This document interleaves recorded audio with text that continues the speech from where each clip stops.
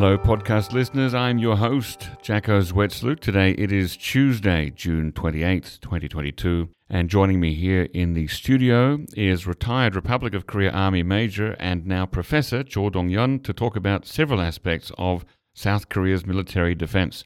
But first, let me remind you all listeners, please leave a review about this podcast on iTunes or whatever platform you use. And be sure to share this podcast episode with colleagues and friends and even enemies and people you don't know. On Spotify, you can leave a rating but no reviews, but please do that anyway. And if you're listening to this on YouTube, please click like and subscribe. Secondly, check out NK News and consider buying a subscription. It's more affordable than you think. In fact, if you sign up for the annual plan, it's less than $1 a day, and that helps to fund the excellent journalism that my colleagues put out every day. Thirdly, follow nknews.org and myself on Twitter. All right, so to introduce my guest today properly, Professor Jo Dong-yeon is a retired major of the ROK Army and is now assistant professor in the Department of Military Studies at Sokyung University in Seoul, as well as the director of the Center for Future Defense Technology and Entrepreneurship. Welcome on the show, Professor Jo. Thank you very much for having me. You have quite a lot of interest and research areas as well as experience. I thought we could talk about a few of them today. First of all, tell us a little bit about your experience of being a woman field grade officer in the ROK Army, which has a reputation for being a very male-dominated culture. How was that for you? Well, first of all, thank you very much for having me again. So regarding your first question, definitely had been not easy. It was quite challenging. I think many of the women in uniform, not only in South Korea but also abroad, definitely can understand the situation, but it's getting better, I think, in comparison with the 20 years ago when I just started my career at the Korean Military Academy in 2000. So it's getting better, and I hope it would be better for my juniors. So I was the intelligence officer in the Republic of Korean Army, and then after promotion to the lieutenant colonel, captain and major, I just moved to the policy and strategy unit. So I had an opportunity to see how the defense security policy and the military strategy has been developed. And it was really helpful for me to study for now in the academia. So it was quite a meaningful experience for me. So you started off your military career in the intelligence section of the Army. Tell us a little bit about that. How do we know what we know about North Korea's Army? So regarding the intelligence, not only in South Korea, but also the United States and abroad, there are several sources we can get together information and analyze it. So in order to acquire quantitative intelligence from that. So I was in SIGINT, Signal Intelligence Unit. And that's listening to North Korean radio and communications. Yeah, mostly, yes, you are correct. So signal intelligence is not only the signal, but also all kinds of communication on the internet. So it's quite a lot of information we have to analyze. So there are many analysts to look at 24/7 days. And then we just try to get together all the information, not only signal, but also the image and also the human resources, so that we just try to get a big picture, not only the pieces of information.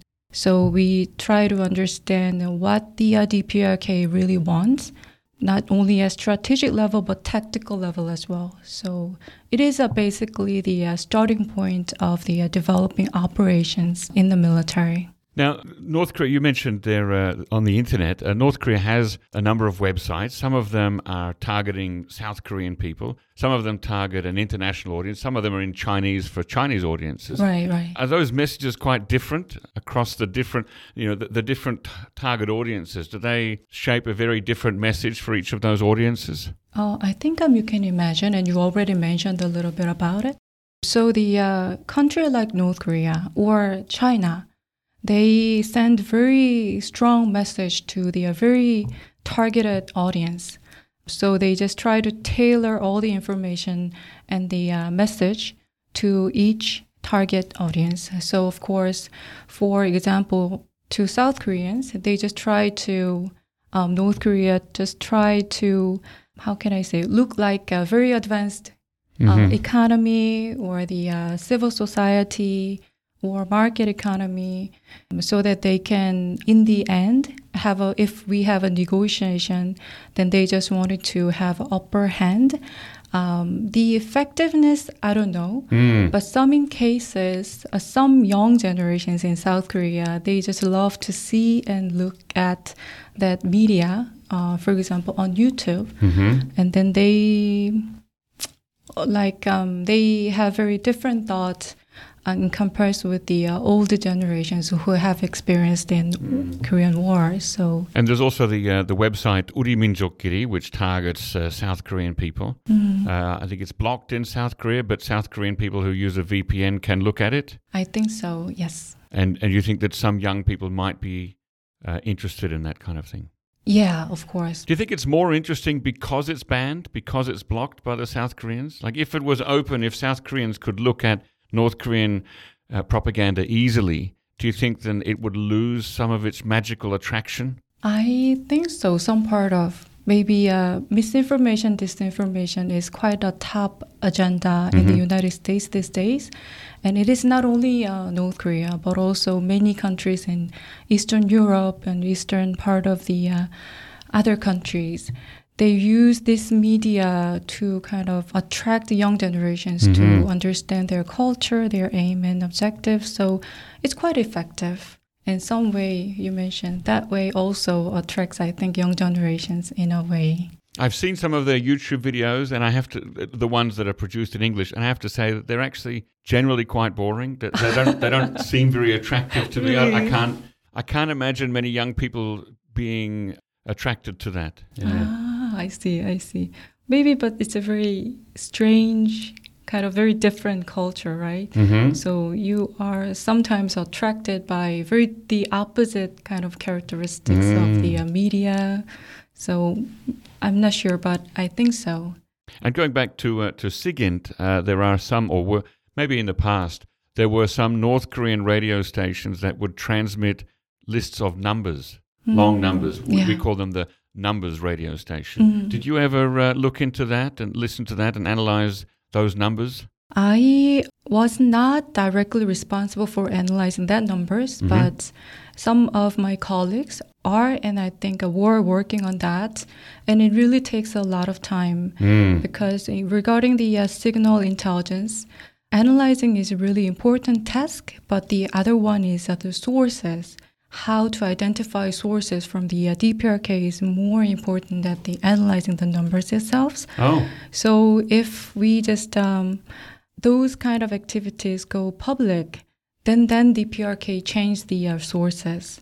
So it's quite challenging for all the SIGINT analysts to continue the analyzing the numbers without publicizing or letting the public knowing the activities itself. So you mean that if the South Korean military is able to understand what those messages are from the numbers, then the South Korean military will not be telling people that it understands those messages? Sometimes it needs to be kind of a secret because we just want to focus that sources from the DPRK. But once the DPRK understands, South Korean analysts understand what we're doing, then they just try to change the signal sources. So it's really challenging. And these days, what's worse? So if we just use this kind of cell phone, it is rather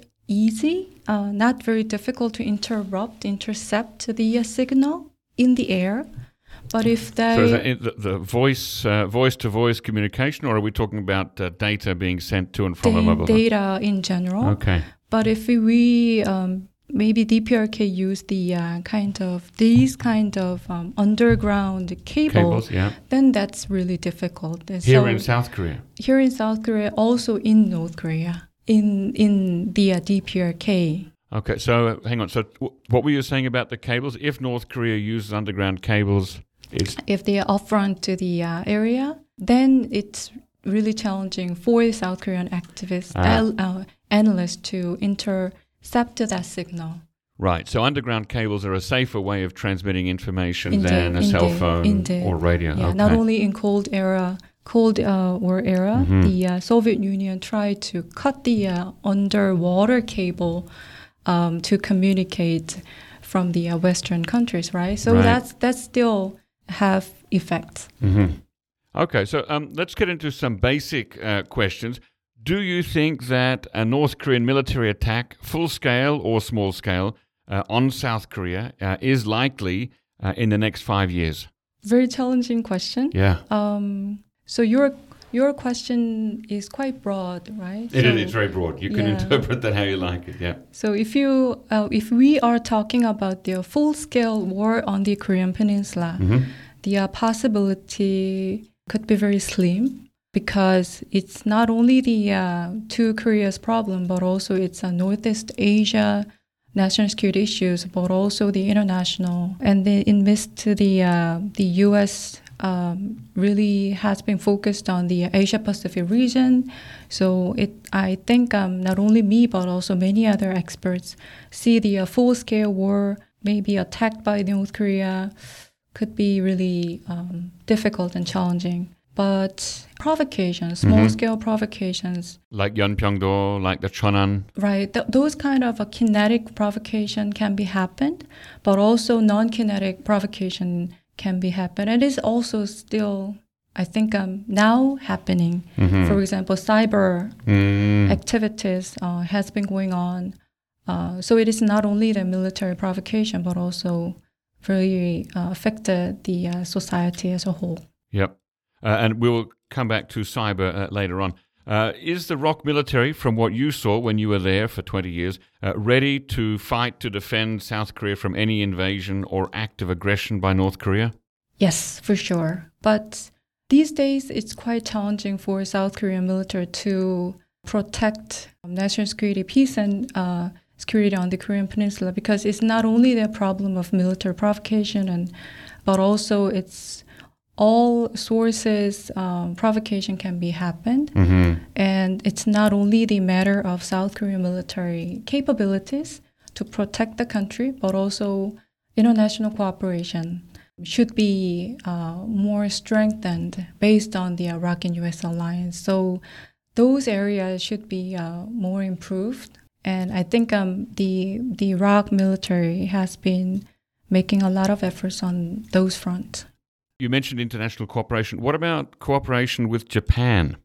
For me, as an intelligence officer, intelligence sharing with Japan is imperative because it's not, how can I say? So South Korea is not part of the Five Eyes yet, but South Korea is working with Five Eyes countries as well. But on the Korean Peninsula, Japan has a lot of intelligence capabilities. They have U.S. forces in Japan. And if contingency happen on the Korean Peninsula, we have to work with Japan as well. So historical legacy is a setting aside, but we need to work together. And I think some progress has been made in this administration already, in NATO as well, for now. So I think I hope we have a more strengthened trilateral cooperation on this front.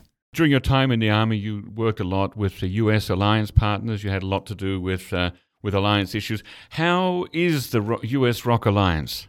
So far, so good, I think. But as I mentioned already, for now, the United States military is trying to strengthen, adapt commercial state-of-art capabilities and technologies against some adversaries. So on that front, South Korea has a lot of work to do with the U.S., but that front is not only military aspect, but also quite economic and then commercial sector involved. So it's quite new cooperation we have to deal with. So right after the ROK and U.S. summit, two leaders from the U.S. and South Korea agreed to work on this cooperating on new emerging technology. So I think it's just beginning phase of cooperation. And that's related to your new role at the Center for Future Defense Technology and Entrepreneurship, right? I know it's quite long. It's a long title, but yes.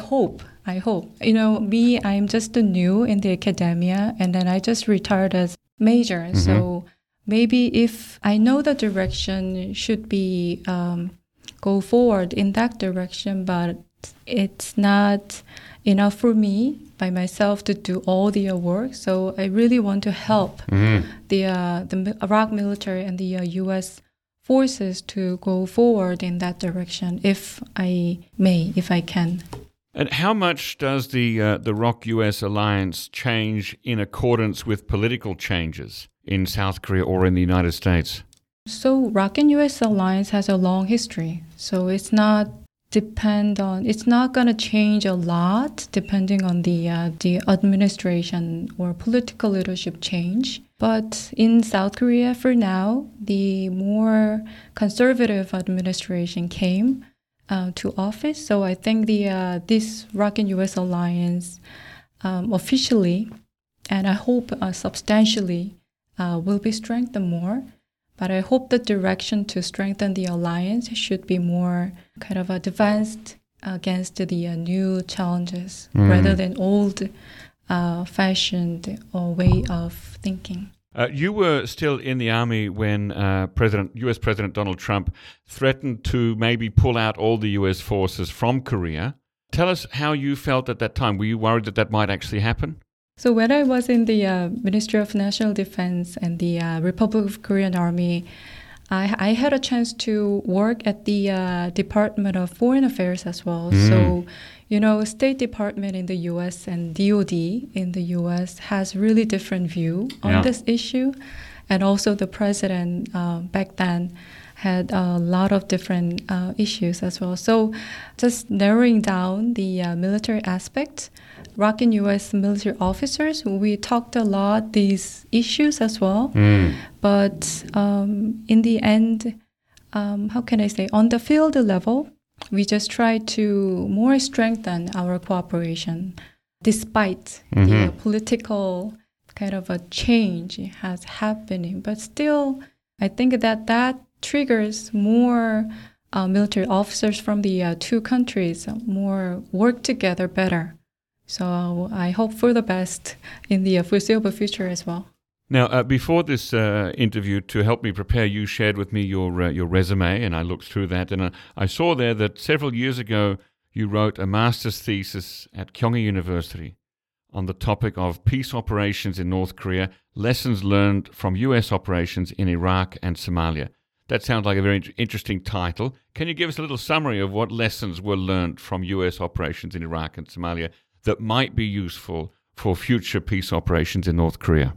So frankly speaking, I was a master's student. So I just tried to develop more comprehensive strategy to deal with the North Korean issues. So from back then, from my thinking, the DPRK issue is not only the military issue, but also humanitarian and economic issue as well. So basically, I just asserted in my thesis, South Korea and the international society has to develop two-front strategy, so-called. One, we have to stand against the North Korean military and the leadership, but also as well, we just try to deal with the humanitarian economic issues more cooperative way. So that's quite humble thinking back then. But that's kind of what the U.S. tried to do in Somalia in the early 1990s, isn't it? It was a humanitarian effort rather than a military effort, unlike Iraq. Right. So military front, I just tried to draw some lessons from the Iraq case and the humanitarian and economic issues from the Somalia case. So still, I'm working on that topic. Yeah, we'll see. What kind of peace operations do you imagine would be possible in North Korea, and when? In what circumstances? So I think for now, we can look at the Ukraine. So I think 2 days ago, I read a newspaper that the Ukraine president now try to turn to more how can I say, reconstructive operations rather than the assertive operations against Russia. So I think that kind of transition can be thought in DPRK case as well in the future if something happens on the Korean Peninsula. Do you mean some kind of regime change? It depends. Maybe regime change from the inner side of the DPRK can be happen anytime. But if provocation trigger some more, not full-scale war, but more kind of a trigger-wide, how can I say, consequences on the Korean Peninsula, then maybe we have to think those kind of steps we have to prepare. So, yeah, I know it's quite vague, but... And you said that would be peace operations involving the international community, involving Definitely. different countries? Definitely, yes. One very sensitive issue, when people talk about any kind of peace operations on the Korean Peninsula involving multiple countries, the question always arises, well, what about Japanese? Right. Could they be involved in future peace operations on the Korean Peninsula? So maybe feet on the ground from the Japan could be challenging for now. We haven't never really have a deep conversation with Japan on this issue. But peace operation itself need international assistance and cooperation definitely. So whatever kind of assistance or support from Japan, I think should be made if some events happened on the Korean Peninsula. I also saw in your resume that in 2017 you lectured the Battle Command Training Program Group of the Opposing Forces Command, Daejeon, on North Korea's military strategy and tactics. Could you tell us about that experience? So it's basically the trained ROK units. So we just moved to the every unit in South Korea, and then we had, according to the operational plan, we just examine the unit's readiness to execute that planned operation. So for me, I was responsible for, how can I say, acting like the DPRK. Right. That's when I saw Opposing Forces Command, I thought that's exactly what that means. Yeah, so it is. It's like a war game. It You're is. pretending to be North Korea. Right. Was that fun? Was that challenging? How did you do that? What did you have to do? So I had been trained as an intelligence officer. So what I have learned from the basic school and the advanced school in the military, how to think like DPRK military. So Did you have to dress up in the uniform? no, not Did you have really. to speak with a North Korean accent? No, not that kind of, but of a strategy and tactics, I mean. So I just try to respond to the ROK units and see how they prepare for that the North Korean military action, and then so that we just try to gauge their preparedness. I think our listeners might find it interesting if you can share some overall ideas about North Korean tactics. What makes North Korean tactics North Korean? What are their defining characteristics? So tactics. So it's depending on what kind of branches you are looking at. So it's quite really specific war game, so to speak. Let's start with the land army then.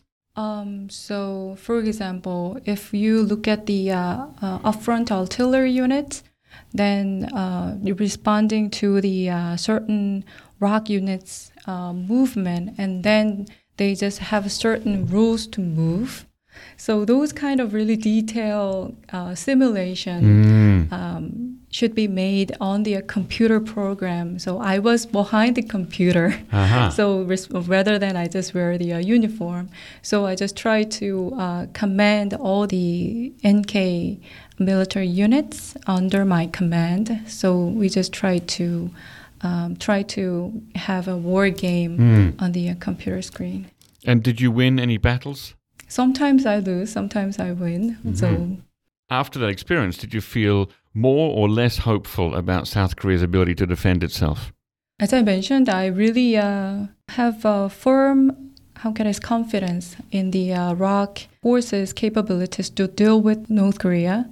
But as I mentioned, with all kind of different types of threats emerging these days. So as I mentioned, maybe we can have a more conversation on the new emerging threats. So cyber is one example of new emerging threats. Also, space has been really a prominent issue for not only South Korea, but also abroad.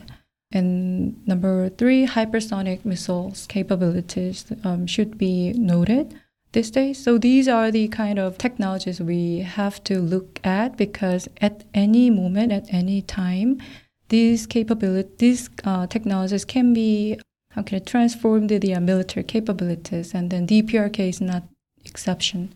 So they have also many technologies and the experiences. Yeah, let's talk a little bit about North Korea's cyber strategy. Recently on this podcast, I interviewed Jeff White from the BBC Lazarus Heist podcast, and so he talked a lot about North Korea's cybercrime, North Korea's stealing cryptocurrency, the $1 billion from the Bank of Bangladesh, and other kinds of cybercrimes. Can you tell us a bit about North Korea's cyber strategy in military terms rather than simple criminal terms? So the overall DPRK's strategy is to pursue asymmetrical strategy against South Korea and U.S.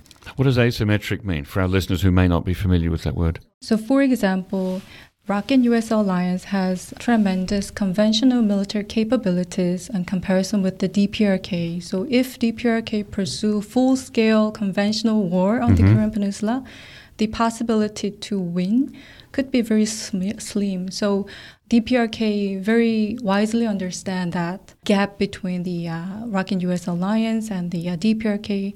So DPRK try to pursue so-called asymmetrical military capabilities so that they can have more unconventional military capabilities to cope with the ROK and U.S. alliance.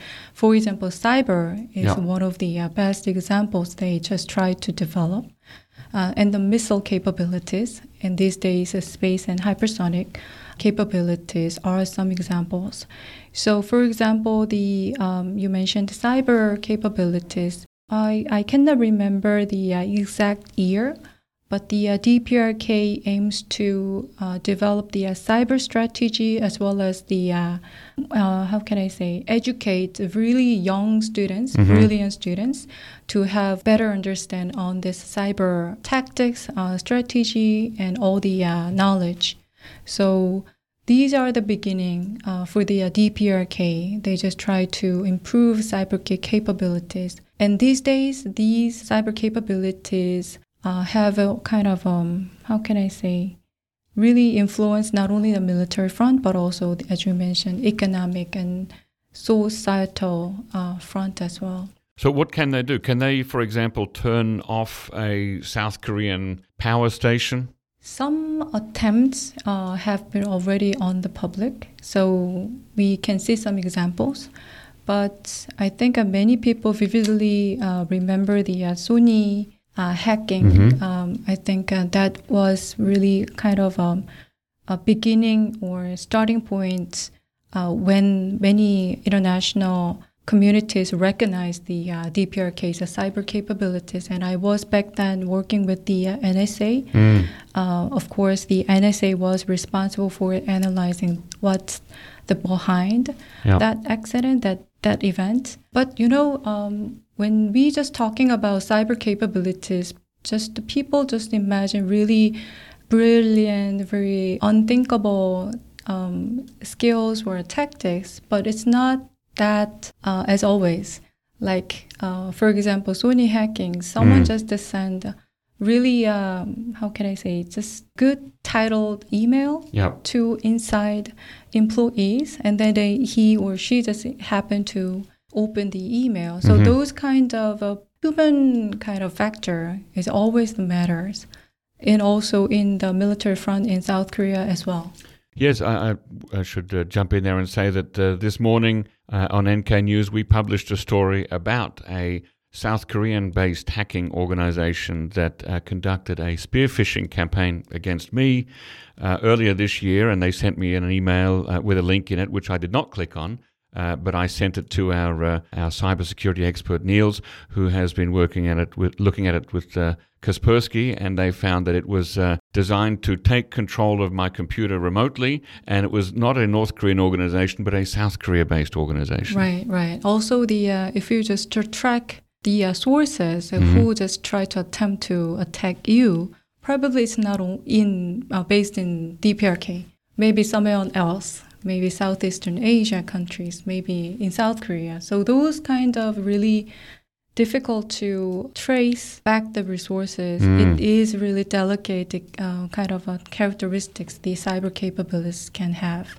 So, right, still really challenging. Yes, and also very dangerous. So listeners, if you do get an email from someone you don't recognize, or if you're not sure whether the email address is correct, or in fact, if you get a link or a file, don't open it. Call that person first and say, did you send me a file? That's the best way, isn't it? You would, I think you can learn from other people's mistakes. That's what I do these days, a two-stage verification. Someone sends me a file and I'm not expecting a file. I'll call them and say, hey, did you send me a file? Very, very wise. Do you also practice good cyber security on yourself? Actually, when I was working in the Defense Security Agency, I had a lot of kind of similar emails.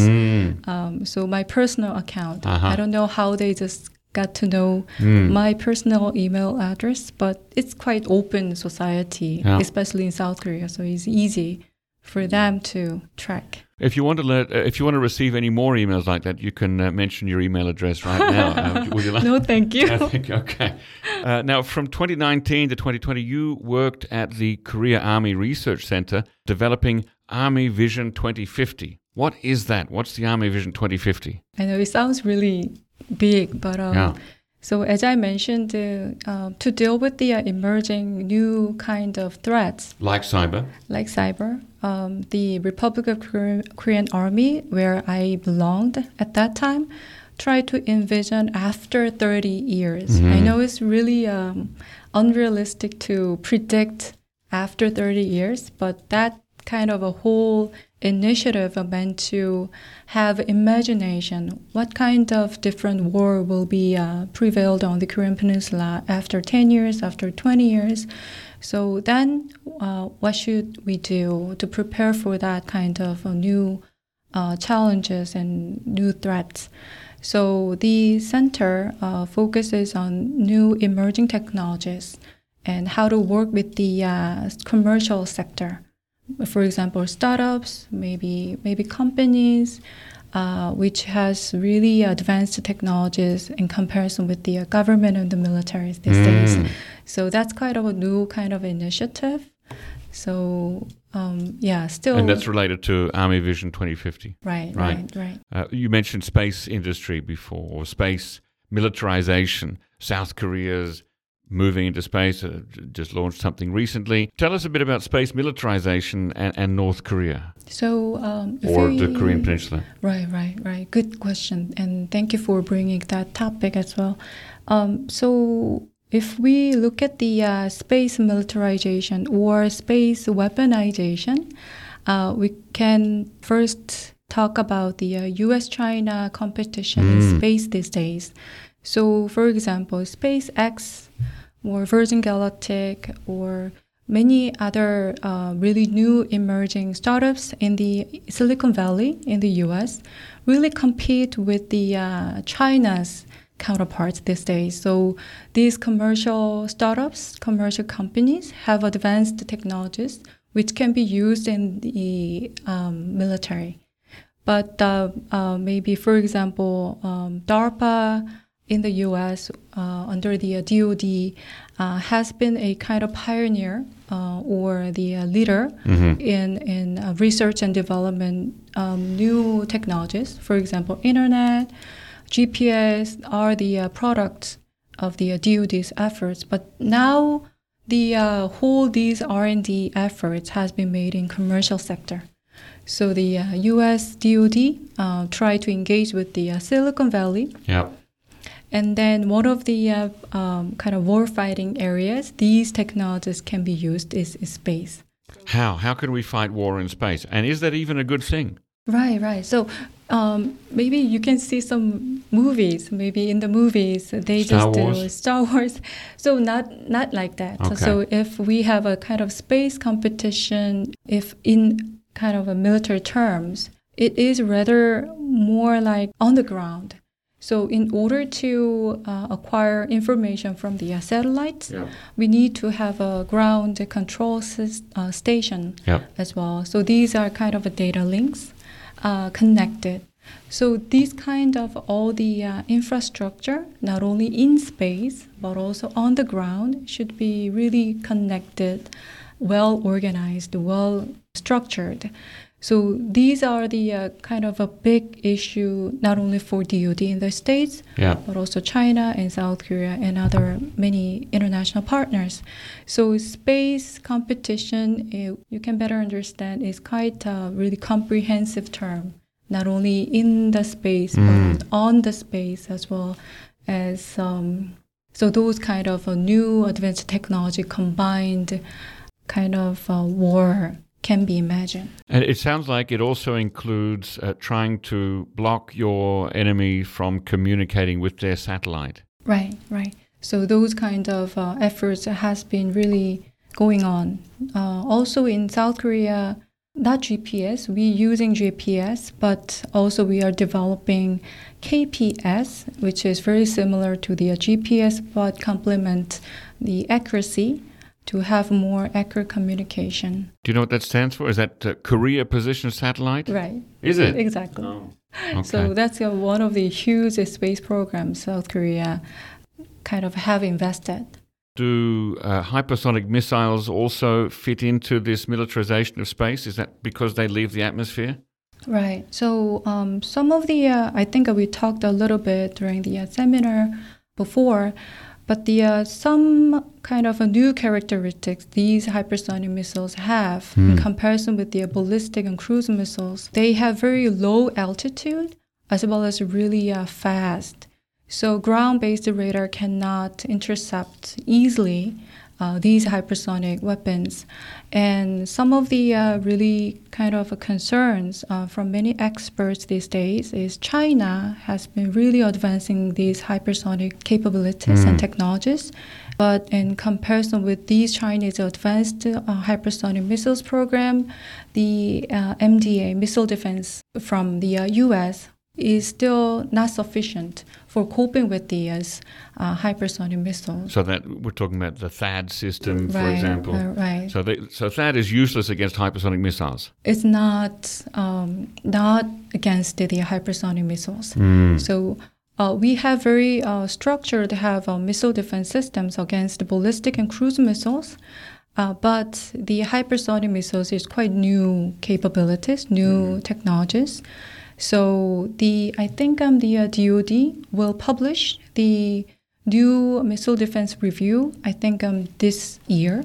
And I really look forward to what kind of strategy they will adopt. But from my understanding, the US DoD will not gonna establish the missile defense against the hypersonic missiles until 2026. Oh, that's a because few years the technological gap. But for South Korean perspective, it is quite challenging because we have extended deterrence, right? Using the U.S. missile defense capabilities, and then from North Korean capabilities, they haven't yet advanced up to the level to develop the full hypersonic missile capabilities, but they have a potential. They did test one earlier this year, didn't they? They claimed, but really, if you look at really technologically deep inside of the program, that's not very mature capabilities yet. But still, we have to prepare for that. Okay, so China definitely has hypersonic missiles. Right. Does the US also have hypersonic missiles? Definitely, but I think some technological areas the US and China compete these days is quite neck and neck. So the quantum computer, hypersonic missiles, and as well as artificial intelligence and autonomy, those areas are very, how can I say, China and the US compete each other, so we will see. Are you nervous about artificial intelligence? In what way? Well, this is not North Korea related, but if you listen to some people, they see that artificial intelligence especially general artificial intelligence, could be a threat to humanity's existence 10, 20, 30 years from now. So actually, this kind of topic has been really brought up early this year, I think.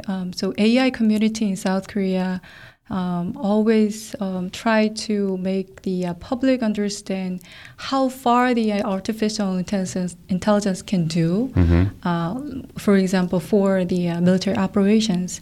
And the many AI experts in South Korea admit that the maturity and readiness of this artificial intelligence has not been yet up to the military operations. Do you know what I mean?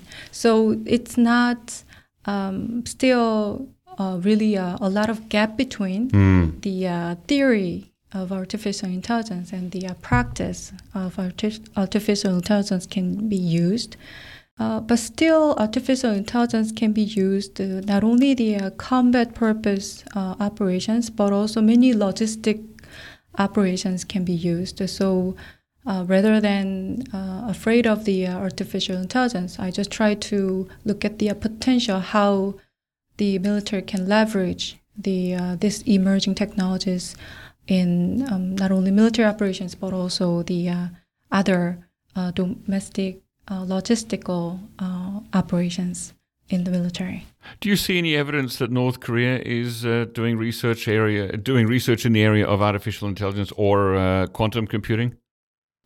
I haven't read or heard of those news, but as I mentioned, the DPRK improved their cyber capabilities a lot. Yeah. So based on the cyber capabilities, they can expand the knowledge base, I think, to work with China, maybe other partners on this front, because basically in order to leverage the artificial intelligence, you need a lot of data based on the really well-organized data set. Yeah. Then you can use that data set to command this artificial intelligence do something. Yeah. But China is very famous for collecting all the private information, really. So I'm not sure how they cooperate on this front, but I'm a little bit afraid of this cyber capabilities can be used for improving artificial intelligence.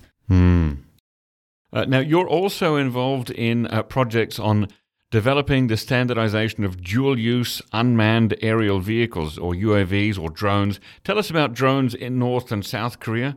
What are they used for, and what do we know about North Korea's drone capability? So this is the 5-year research project, and I am working with the Seoul National University and KARI on this project. So this is the first year, so I cannot tell the result of the whole project yet. But from my basic research and understanding, the commercial drone market, global drone market, has been dominated by China's private company. More than 70% of the commercial drone market has been dominated Chinese company, so-called DJI. And then you can see some examples in the Ukraine war. Many commercial drones had been used, right? These are mainly drones with cameras to see what's going on, is that right? Right. So these are the called ISR, so intelligence, surveillance, and reconnaissance purpose. But we look at the Ukraine case, these drones can be equipped with the shooting capabilities as well. So they see and shoot at the same time. So it is quite a threat for Russia as well. And it's quite changing some war, how can I say, not paradigm as a whole, but some changes, some landscape in war. So from South Korean perspective, so if you look at the South Korean drone market, 70%, more than 70% of South Korea's drone market heavily depended on China, and then U.S. as well. The U.S., I think for now as well, heavily depended on the Chinese component to make drones And these are not the exception for the military operations as well. So they just try to fix it. The United States want to fix it. And South Korea, the whole purpose of this research project is to fix the situation as well. So we just try to... you mean to use non-Chinese drones? Non-Chinese drones or non-Chinese components so that we can improve the South Korea's domestic drone market. And also these drones can be used in the military. So dual-use unmanned aerial vehicles. The dual there is what, military and civilian? And civilian, right. Yeah, okay. Yes. Now, I remember a few years ago, I think it was when President Moon was president, that there were some drones that came down in South Korea. Maybe they ran out of battery or they crashed or something, but they were from North Korea, and there was an SD card with some photographs of sensitive locations in these drones. Were you still in the military then? So you mean the North Korea has North Korea drones. I think so, because drone is quite cheap but very effective to accomplish ISR missions. So it's quite relatively easy to monitor with the drones. So for example, my children can play with the drones. Mm-hmm. They can fly these really small commercial drones to look at the neighbors maybe, right? But these are also can be used in the military operations as well, because it is really difficult to detect because it's so small. Yeah. And if it's fly with really little noise, then it is really difficult to kind of detect and intercept. So North Korea, definitely part of its asymmetrical strategy, drone can be used, but it's not very advanced technologies equipped with that drone from the DPRK back then, I think. Let me ask a couple of practical questions. So imagine, North Korea sends a drone across the demilitarized zone into South Korea. North Korea wants to get some photographs of the Blue House. How far can a North Korean drone travel in South Korea and still be controlled by a North Korean person on the ground back in North Korea? Oh, so it's quite technological question. So I have no answer for that. But based on my really basic understanding, so the data link between the drone platform and the ground control system is depending on the battery, also the communication links. Right. So if you want to have more advanced kind of ISR capabilities, then you should be larger drone. A larger drone, right? Okay. For example, like in Ukraine, the drone from Turkey, it's more than 10 kilogram. So it's quite big UAS. Probably noisy too. Right. It's very visible, right? Yeah. So it's a wartime, then they can be used. But in the peacetime or maybe just these daily times, then it can be really detectable. And then after that accident, counter drone capabilities has been widely developed. So really important buildings. Like jamming signals to break the data link. Right. Okay. So it's a kinetic or non-kinetic can be used to counter drones threats. So it's more challenging for the users to use drones. Okay, so if I had here in South Korea, let's say I go to Namdaemun, I buy a commercial drone, some Chinese commercial drone, and I go up to the demilitarized zone. How far can I fly that thing into North Korea before I lose the data link? 2 kilometers, 10 kilometers? You are not permitted to fly drones. But, not allowed to. But let's say I was like Pak Sang-hak and I broke the law. Let's say I did that. I go up there and somehow the South Korean military doesn't see me. And so I'm at the very southern edge of the demilitarized zone. I'm inside the civilian control area. And I want to fly this drone to Pyongyang. Can I go to Pyongyang or is that too far? So based on the what kind of drones you purchased at the first place? Well, a small, quiet, commercially available. But we actually had conducted research on the commercial drones, how far it can fly. Yeah.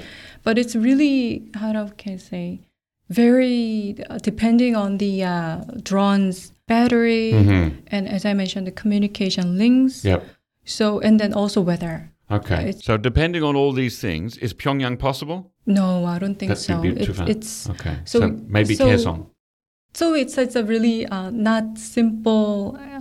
I cannot give you a very simple answer to that question. But if we just limit commercial drones, then it is usually less than 100 kilogram, for example. Sure. In weight? In weight. Sure, yeah. So in weight. And then kind of a maximum weight if less than 100 kilogram. Or usually in the field, we use less than maybe 10 kilogram drones usually at the battalion, up to the battalion level. Then it cannot definitely go up to the Pyongyang with this really small UAS. Yeah. But if you have a bigger one, then definitely it's a different story. So that's a non-commercial one. It's something like what the Turkish are making, for example. Yeah, it is a military, more big drones.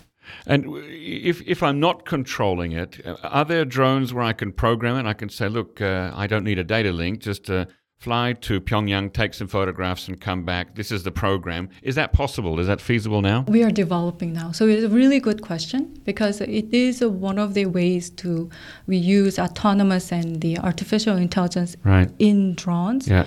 But we are trying to develop the really fully autonomous vehicles. So you don't need a controller, you don't need a data link. Yeah, but we have to input some information and then fly. A flight path. But the technological readiness, we just call it TRL.